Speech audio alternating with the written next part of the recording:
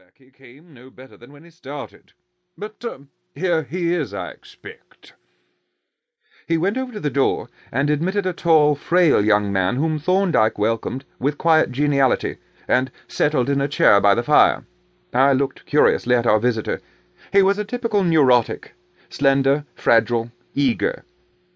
Wide-open blue eyes, with broad pupils, in which I could plainly see the characteristic hippus, that incessant change of size that marks the unstable nervous equilibrium, parted lips, and wandering taper fingers, were as the stigmata of his disorder. He was of the stuff out of which prophets and devotees, martyrs, reformers, and third-rate poets are made. "I've been telling Dr. Thorndyke about these nervous troubles of yours," said Mr. Broadrib presently. "I hope you don't mind. He is an old friend, you know, and is very much interested." "It's very good of him," said Calverley. Then he flushed deeply and added, "But they are not really nervous, you know. They can't be merely subjective." "You think they can't be?" said Thorndyke. "No, I'm sure they are not." He flushed again like a girl, and looked earnestly at Thorndyke with his big dreamy eyes. "But you doctors," he said, "are so dreadfully sceptical of all spiritual phenomena. You're such materialists." "Yes," said Mr. Broadrib.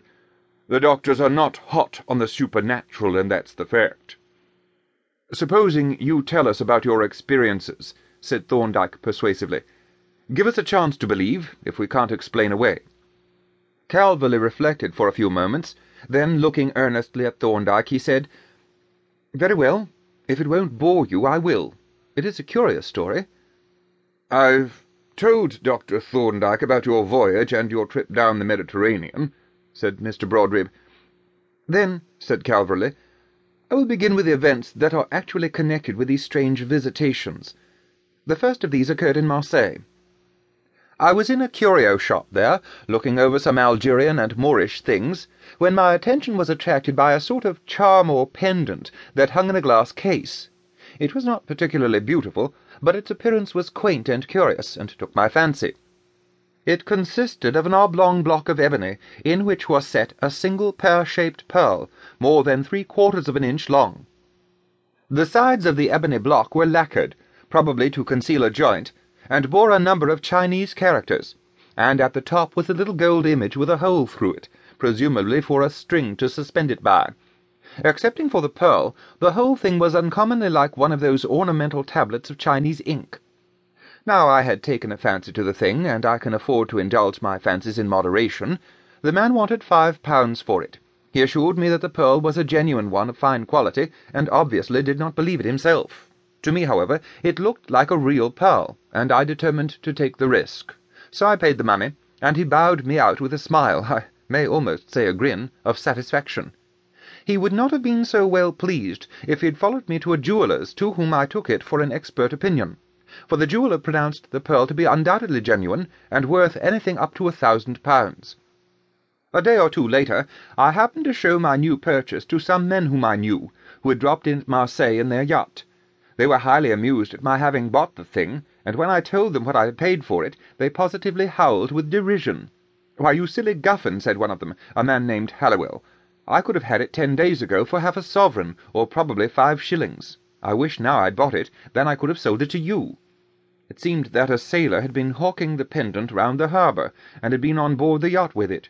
"Deuced anxious the beggar was to get rid of it too," said Halliwell, grinning at the recollection. "Swore it was a genuine pearl of priceless value, and was willing to deprive himself of it for the trifling sum of half a jimmy. But we'd heard that sort of thing before. However, the curio man seems to have speculated on the chance of meeting with a greenhorn, and he seems to have pulled it off. Lucky curio man."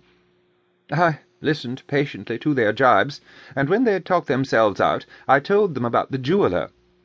They were most frightfully sick, and when we had taken the pendant to a dealer in gems who happened to be staying in the town, and he had offered me £500 for it, their language wasn't fit for a divinity students' debating club. Naturally, the story got noised abroad, and when I left it was the talk of the place.